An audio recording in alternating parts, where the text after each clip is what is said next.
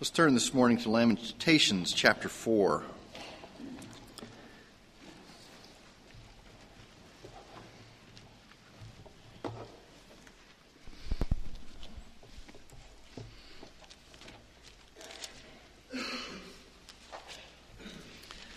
Just a reminder, we've been working through the 5 chapters of Lamentations and the 5 Sundays of Lent.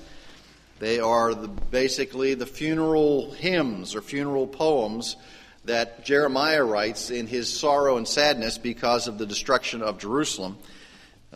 For 50 years he preached that this destruction would come, and no one paid any attention to him. And now in these 5 chapters he attempts to make sense or help the people understand why this has come upon them, and to help them also, as we saw last week, be reminded of God's great faithfulness. We look at chapter 4 today. So before I read, let's pray. Heavenly Father, grant us understanding that as we look at your word, we would see exactly what it says, understand exactly what it means, not just for the inhabitants of Jerusalem 2,500 years ago, but for the inhabitants of Huntsville today, the inhabitants of this church today, the inhabitants of these pews and us today. We ask this in Christ's name. Amen. Lamentations chapter 4. How dark the gold has become. How the pure gold has changed. The sacred stones are poured out at the corner of every street. The precious sons of Zion, weighed against fine gold, how they are regarded as earthen jars, the work of a potter's hand. Even jackals offer the breast, they nurse their young, but the daughter of my people has become cruel, like ostriches in the wilderness. The tongue of the infant cleaves to the roof of its mouth because of thirst. The little ones ask for bread, but no one breaks it for them. Those who ate delicacies are desolate in the streets. Those reared in purple embrace ash pits. For the iniquity of the daughter of my people is greater than the sin of Sodom, which was overthrown as in a moment, and no hands were turned toward her. Her consecrated ones were purer than snow. They were whiter than milk. They were more ruddy in body than corals. Their polishing was like lapis lazuli. Their appearance is blacker than soot. They are not recognized in the streets. Their skin is shriveled on their bones. It is withered. It has become like wood. Better are those slain with the sword than those slain with hunger, for they pine away, being stricken for lack of the fruits of the field. The hands of compassionate women boiled their own children. They became food for them because of the destruction of the daughter of my people. The Lord has accomplished his wrath. He has poured out his fierce anger. He has kindled a fire in Zion, which has consumed its foundations. The kings of the earth did not believe, nor did any of the inhabitants of the world, that the adversary and the enemy could enter the gates of Jerusalem. Because of the sins of her prophets and the iniquities of her priests who have shed in the midst the blood of the righteous, they wandered blind in the streets. They were defiled with blood so that no one could touch their garments. Depart, unclean, they cried of themselves. Depart, depart, do not touch. So they fled and wandered. Men among the nations said, they shall not continue to dwell with us. The presence of the Lord has scattered them. He will not continue to regard them. They did not honor the priests. They did not favor the elders.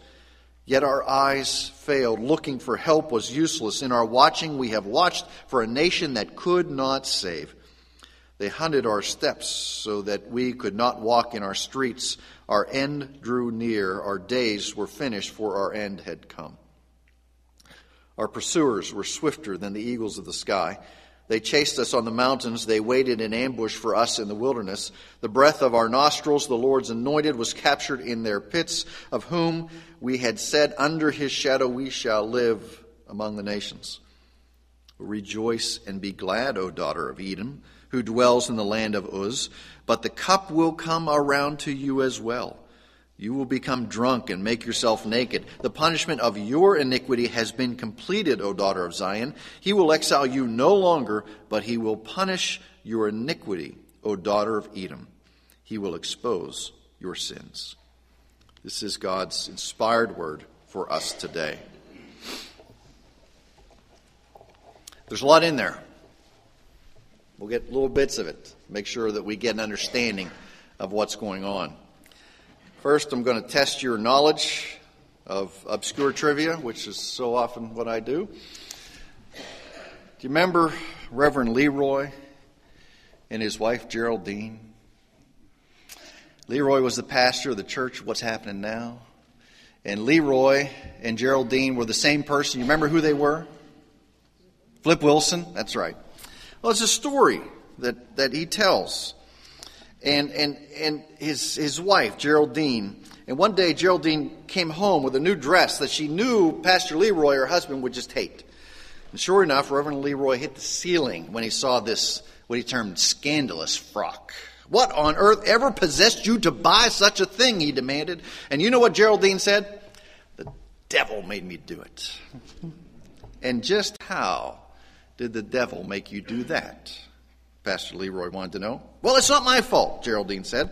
I was walking down the street, minding my own business, and when all at once the devil said to me, "Oh my, will you look at that fancy dress in the window? It would look good on you."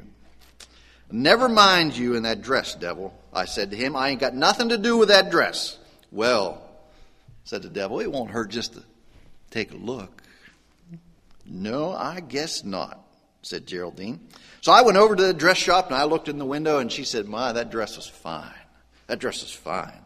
And the devil whispered in her ear and said, "Why don't you go in? Have a closer look. You're not going to buy it. Just go in and have a look." So I went inside the shop to have a closer look, and that dress was even more fancy inside the store than it was outside. "Why don't you try it on?" said the devil. "Now, Mr. Devil," said Geraldine, "you know better than that. My husband would never let me buy a dress like that." And the devil said, "Can't hurt to try it on." Reverend Leroy, well, he won't even know. He won't even know. So Geraldine said, "I tried on the dress, and it was like I was poured into it. It fit so good." "You know that dress was made just for you," the devil said. "It wouldn't be right to let some other woman have it. So before I knew what I was doing, I walked out of the store with it." Reverend Leroy sat down in his favorite chair with this long sigh, and he said, "Why is it that the devil is always making you do what you want to do? Why doesn't he ever do anything for me?" "Ha!" said Geraldine. "The devil, he say, if it weren't for him, you wouldn't have a job." The devil made me do it. Right? It's not my fault. The devil made me do it. It's a classic example. It's a classic excuse. We've used it since when? Adam and Eve. Okay? Adam said, "It wasn't my fault. It was that woman you gave me." And Eve said, "It wasn't my fault. It was the serpent. The devil made me do it." Okay? But God had told Adam that he had sinned and now would have to face the penalty of that sin. That's expulsion from the garden. The curse of the ground, death. God told Adam, "Don't you go there." And what did Adam do? He went there. He went there knowing that God said, if this is what you do, death will come upon you. He pursued folly. He pursued sin. He pursued behaviors and actions that God said don't do, but yet he went right ahead and did it. Now he had to face the penalty of his sin. And you know what's worse? We have to face it too. Because Adam is our federal head. He's the one that represents us. Because we come from Adam, we are tainted by that sin too. His actions affect us. Now, I have a friend from high school. Now, you'll know, he wasn't a very bright friend. You'll understand this. But I have a friend from high school, and he and another guy were sitting in a car across the street from the courthouse smoking marijuana. Now, I say he wasn't a very bright friend. So here you have an officer who's sitting in his office in the courthouse. He looks out the window. He sees two teenage boys in a car smoking something. So he walks out of his office across the street, taps on the window. My brother rolls down the window. Smoke comes out of the car. And the officer says, "What are you doing?" And the guy, a buddy says, "It's his drugs." Okay? They aren't mine, they're his. And you know who went to jail for that? Both of them. He said, "Well, it wasn't my fault. They were his." Gee, you knew those were wrong. You knew you could get caught, and there was a penalty if you got caught. But it wasn't my fault. It wasn't my fault. But they went right ahead and did it anyway. See, that's the thing about sin. We know it's wrong. We know there's a penalty associated with it, but what? We go right ahead and do it anyway. It doesn't matter whether the date is March 14th, 2010, or 586 BC. Sin gets punished. Sin gets punished. Now, if the date is 586 BC, and you're here in Lamentations, and you are the chosen people of God, and He has instructed you very clearly what you have to do to receive the blessings of God, and that is simply to be obedient to what He says. If you're obedient, you'll receive His blessings, but yet you ignore those instructions. You ignore the instructions of the prophet Jeremiah, who for 50 years has been telling you, don't go there. When they go, they are shocked that judgment of their sin comes upon them. They are shocked that portions of their population have been slaughtered, that portions are cast off into slavery, and that Jerusalem has been destroyed. The people were shocked. But you know what? They deserved it. They deserved it. They pursued habitually and purposefully, they pursued sin. They ignored the warnings of God. They ignored the warnings of Jeremiah the prophet.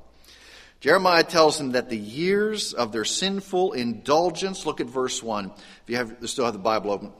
Their years of sinful indulgence has so tarnished them as if to what? How dark the gold has become.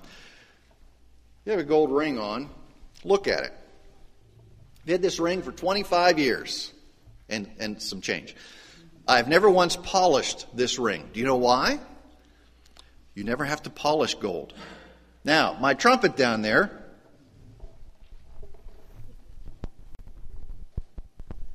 comes with this rag.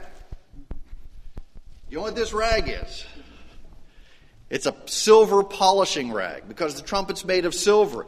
If I just leave it there for a while, it'll start to turn this funny shade of bronze and get all tarnished. And you have to shine it up every now and then. But gold never tarnishes. It never loses its luster. That's why it is so easy to find in shipwrecks. You know, the gold sparkles underwater. Why? Because it never tarnishes. But yet the people have become so disobedient to God, so consumed with their own desires and their own sinfulness, they have pursued it that he says what? How dark the gold has become. They've just sought after sin. They sought after other gods, and judgment comes upon them. The precious people of Jerusalem, once who were so highly valued, are what now? Precious stones, precious sons of Zion, weighed against fine gold, how they are regarded as earthen jars, the work of the potter's hands.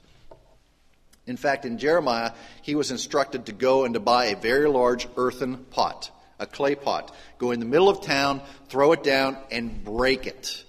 And say, this is what you have become, and this is what the Lord will do. And he smashed that pot in front of everybody, and what did they do? They didn't want to look at it. They didn't want to listen to it. And he says, you were once fine gold. Now you're nothing more than a shattered piece of clay. A shattered piece of clay. Look at verse 3. 3 through 10 gives us an idea of what is going on in the city at this time and how bad it had become. Verse 3, even jackals offer the breast, they nurse their young, but the daughter of my people has become cruel, like ostriches in the wilderness. Job uses this same illustration. Ostriches are known for not really caring much about their offspring. They'll have offspring, but they won't pay much attention to them. And that is what has happened here in Jerusalem. They have offspring, and they don't even care about them. Look at verse 4. The tongue of the infant cleaves to the roof of its mouth because of thirst. You would think from this passage that there must be this great thirst throughout the entire city of Jerusalem, that everybody must be clamoring for water. Even the infants don't have water, but that's not true. Years ago, Hezekiah had a tunnel built from inside Jerusalem underneath the city walls to a buried spring. There was always a flow of water in Jerusalem. There was plenty of water to go around. But yet, Jeremiah says, the tongue of the infant cleaves to the roof of its mouth because of thirst. How could this be? It's that way only because of verse 3. Parents have become so consumed with their own survival, with their own caring for their own selves, they do not care about their children. They no longer pay attention to the needs of their children. They turn a deaf ear to their cries. A deaf ear to their cries. Jerusalem was never out of water. The only problem that children had, that parents didn't care about them anymore. Didn't care about them anymore. You'll see also in verse 6, from the iniquity of the daughter of my people is greater than the sin of Sodom. We know what happened in Sodom. We know why God destroyed that city. There were no righteous people there, and they were so intent upon pursuing their sin. God gave them opportunities, but yet they went after it anyway. He destroyed them in an instant, but yet Jerusalem is not destroyed in an instant. It is a slow and long death. Why? Because this group of people was the covenant people of God. They knew better. They knew better. And God said it would have been better if you'd have hung out with Sodom. You'd been destroyed in an instant. But yet because you're my covenant children and you had the truth right before you all these years and ignored it, it'll be a long and slow punishment. They were held to a higher standard than the nations around them because they were the children of God. Same thing is true with us, especially when in the church, in leadership, elders and deacons, those who are called to serve, they are held to a higher standard. They're held to a standard that says you have been given the gifts and you have the spiritual maturity to do these things. You better know to stay away from sin. The people of God here did not stay away from sin. They pursued it time and time again. 7, her consecrated ones were purer than snow. They were whiter than milk, more ruddy in body than corals. Their polishing was like lapis lazuli. This is a stone that really shines when it's polished. These are the rich people, and they're walking around in their fine purples, and this is how they were raised, and they were the upper crust. But look at verse 8, what has happened. Their appearance is blacker than soot. They are not recognized in the streets. Their skin is shriveled on their bones. It's withered. It's become like wood. They've all been reduced to the lowest level of subsistence. Why? Because they were all, pretty much all, involved in sin. All involved in sin. And what brought this sin on? Well, obviously, as we've said before, their pursuit of other gods. But they were led there, unfortunately. They were led into that. Verse 12. The kings of the earth did not believe, nor did any of the inhabitants of the world, that the adversary and the enemy could enter the gates of Jerusalem. They had the warning that they were involved in sin time and time again. And what did they do? God won't do that. I know God's prophet says that's what he's going to do, but he won't actually do that to us. We're in tight with the Lord. Okay? He won't do that to us. Because of the sins of the prophets, the iniquities of her priests. The prophets said, you know what? Everybody but Jeremiah said this. Jeremiah said, judgment's coming. Everybody else said, no. The Lord's going to bless us. The Lord's going to care for us. He's going to take care of us. The priests were so concerned about their own safety, their own security, padding their own nest, that they weren't shedding blood in the temple for sacrifices. They were in there killing people who wanted to disrupt their way of life. This is what Jerusalem had deteriorated to. This is how low they got. So the blame for Jerusalem's ruin really falls first upon the leadership of the nation. The kings, the prophets, and the priests. Then they held out hope that somebody would come and rescue them. Look at verse 17. Yet our eyes failed. Looking for help was useless. In our watching we have watched for a nation that could not save. What they did is they had made a treaty, so to speak, with Egypt. Now, Egypt was a power that was south of them. And they said, Egypt, if we ever get in trouble, will you come? And they said, yes, we'll come and you will come and help us. Much like in the 30s when Poland made a treaty with Great Britain and said, if we're ever in trouble, Great Britain will come and rescue us. Well, what happened? Germany and Russia got together and said, you know what? We kind of like Poland. Let's divide it up. Russia said, we won't do anything. If you invade, you get the half, and then we'll come in 2 weeks later and take the other half. And that's what they did. And what did Poland do? They looked to Great Britain, and what did Great Britain do? We can't involve ourselves there yet. Okay? People of Jerusalem were looking to Egypt for help, a pagan nation. But they were looking in vain. They didn't turn their eyes to the Lord for help, who could have come and destroyed the armies of the Babylonians. They looked to Egypt. Now, in all of this, there's some hope here at the end. Rejoice and be glad, verse 21, O daughter of Edom. He says, you go ahead, dance, Edom, because Edom was over there going, Jerusalem's getting crushed. Everything is great. We just can't wait to see them get their comeuppance. He says, but the cup will come around to you as well.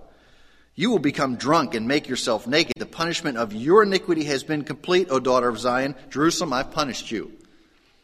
Your exile will end.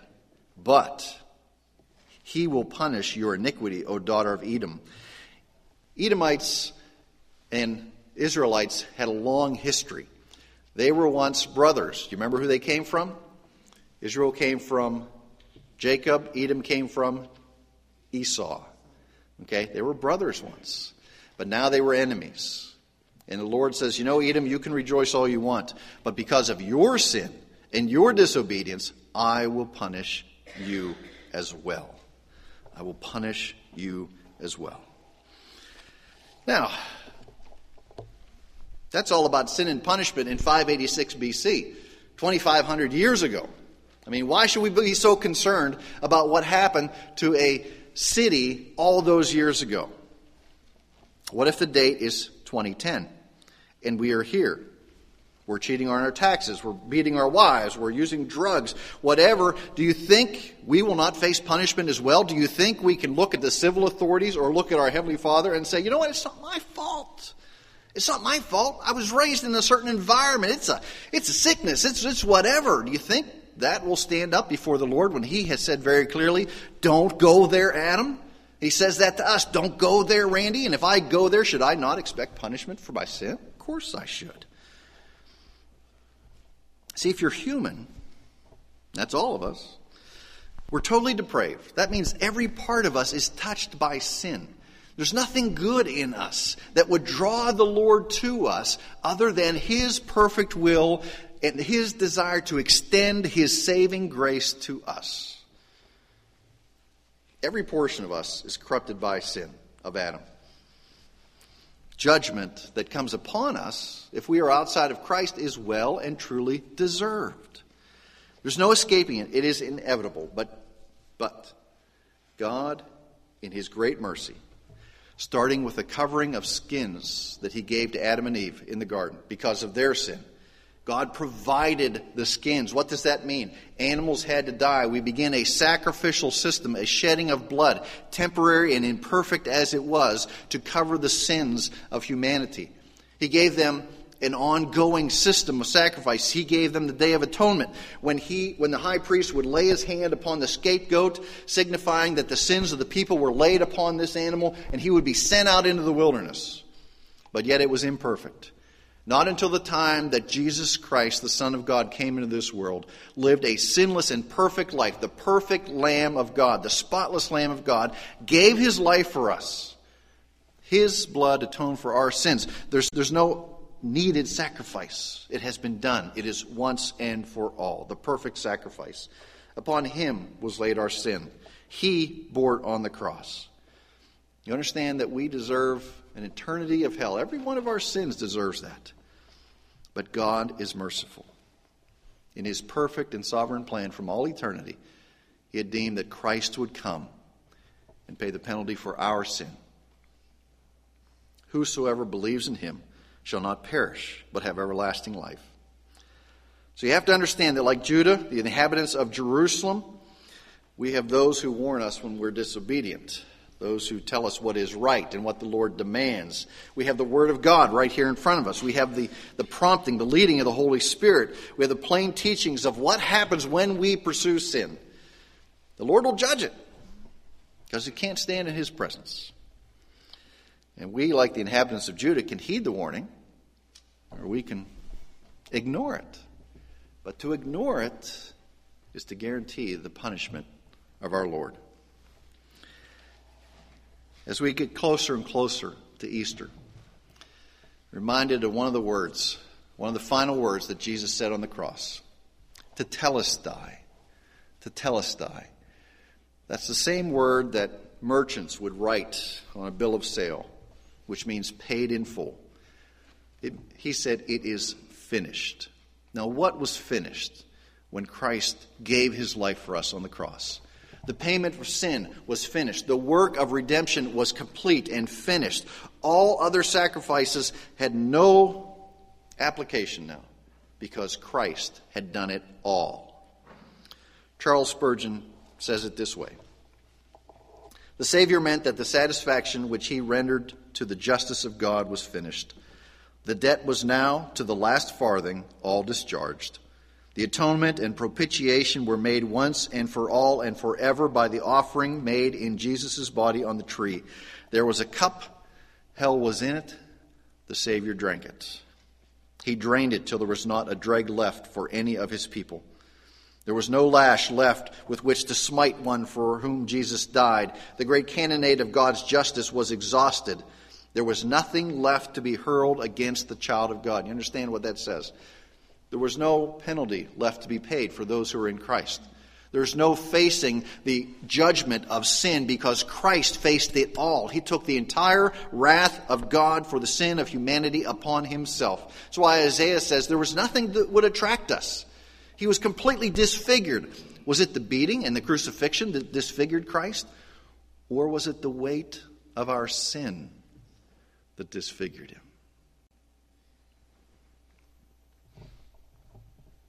Sheathe your sword, O justice. Silence your thunder, O law. There remains nothing now of all the griefs and pains and agonies which chosen sinners ought to have suffered for their sins. For Christ has endured all for his own children and said, it is finished.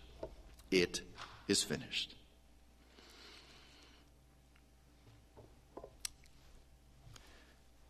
Christ met sin. He bore it upon himself. He nailed it to the cross.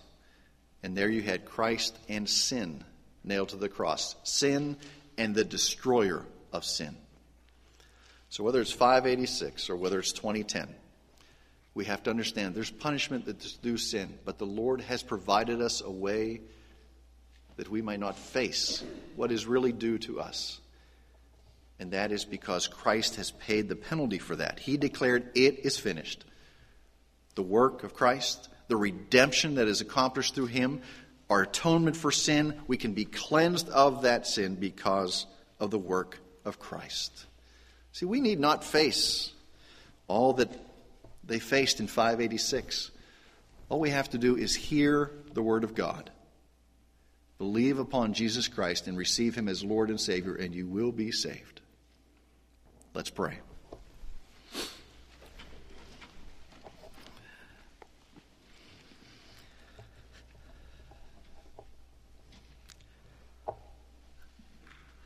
Lord, sin is our fault.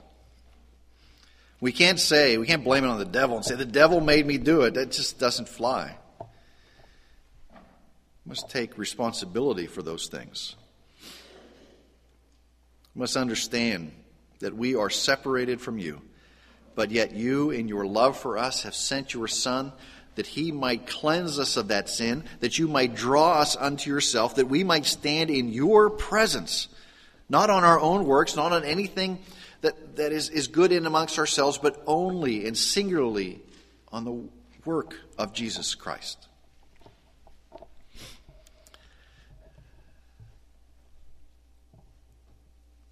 Lord, we each have things we wrestle with. We each have sins that plague us, that call us by name, try to entice us back. But we don't want to go there because you've said don't go there. Come upon us, Lord, with your strength. Come upon us with this power of the Spirit and dwell within us that that we would know to turn our eyes away from those things, not listen to the voices of the world, but only to the voice of you from your word. That we would fix our minds on those things that are right and beautiful and just, the things of Jesus Christ, knowing that he paid the penalty for our sin, that we would never have to face what is really due to us, because he bore it all on the cross. Lord, as we get closer and closer to Easter, remind us of this, and that his death was not the final act, but yet there is the resurrection of Christ on the third day, when he came out of the grave in the same body that went in, that he would have victory over death and victory over sin, and because of that, those who are in Christ will have the same. Remind us of this, Lord, we pray, in Jesus' name. Amen.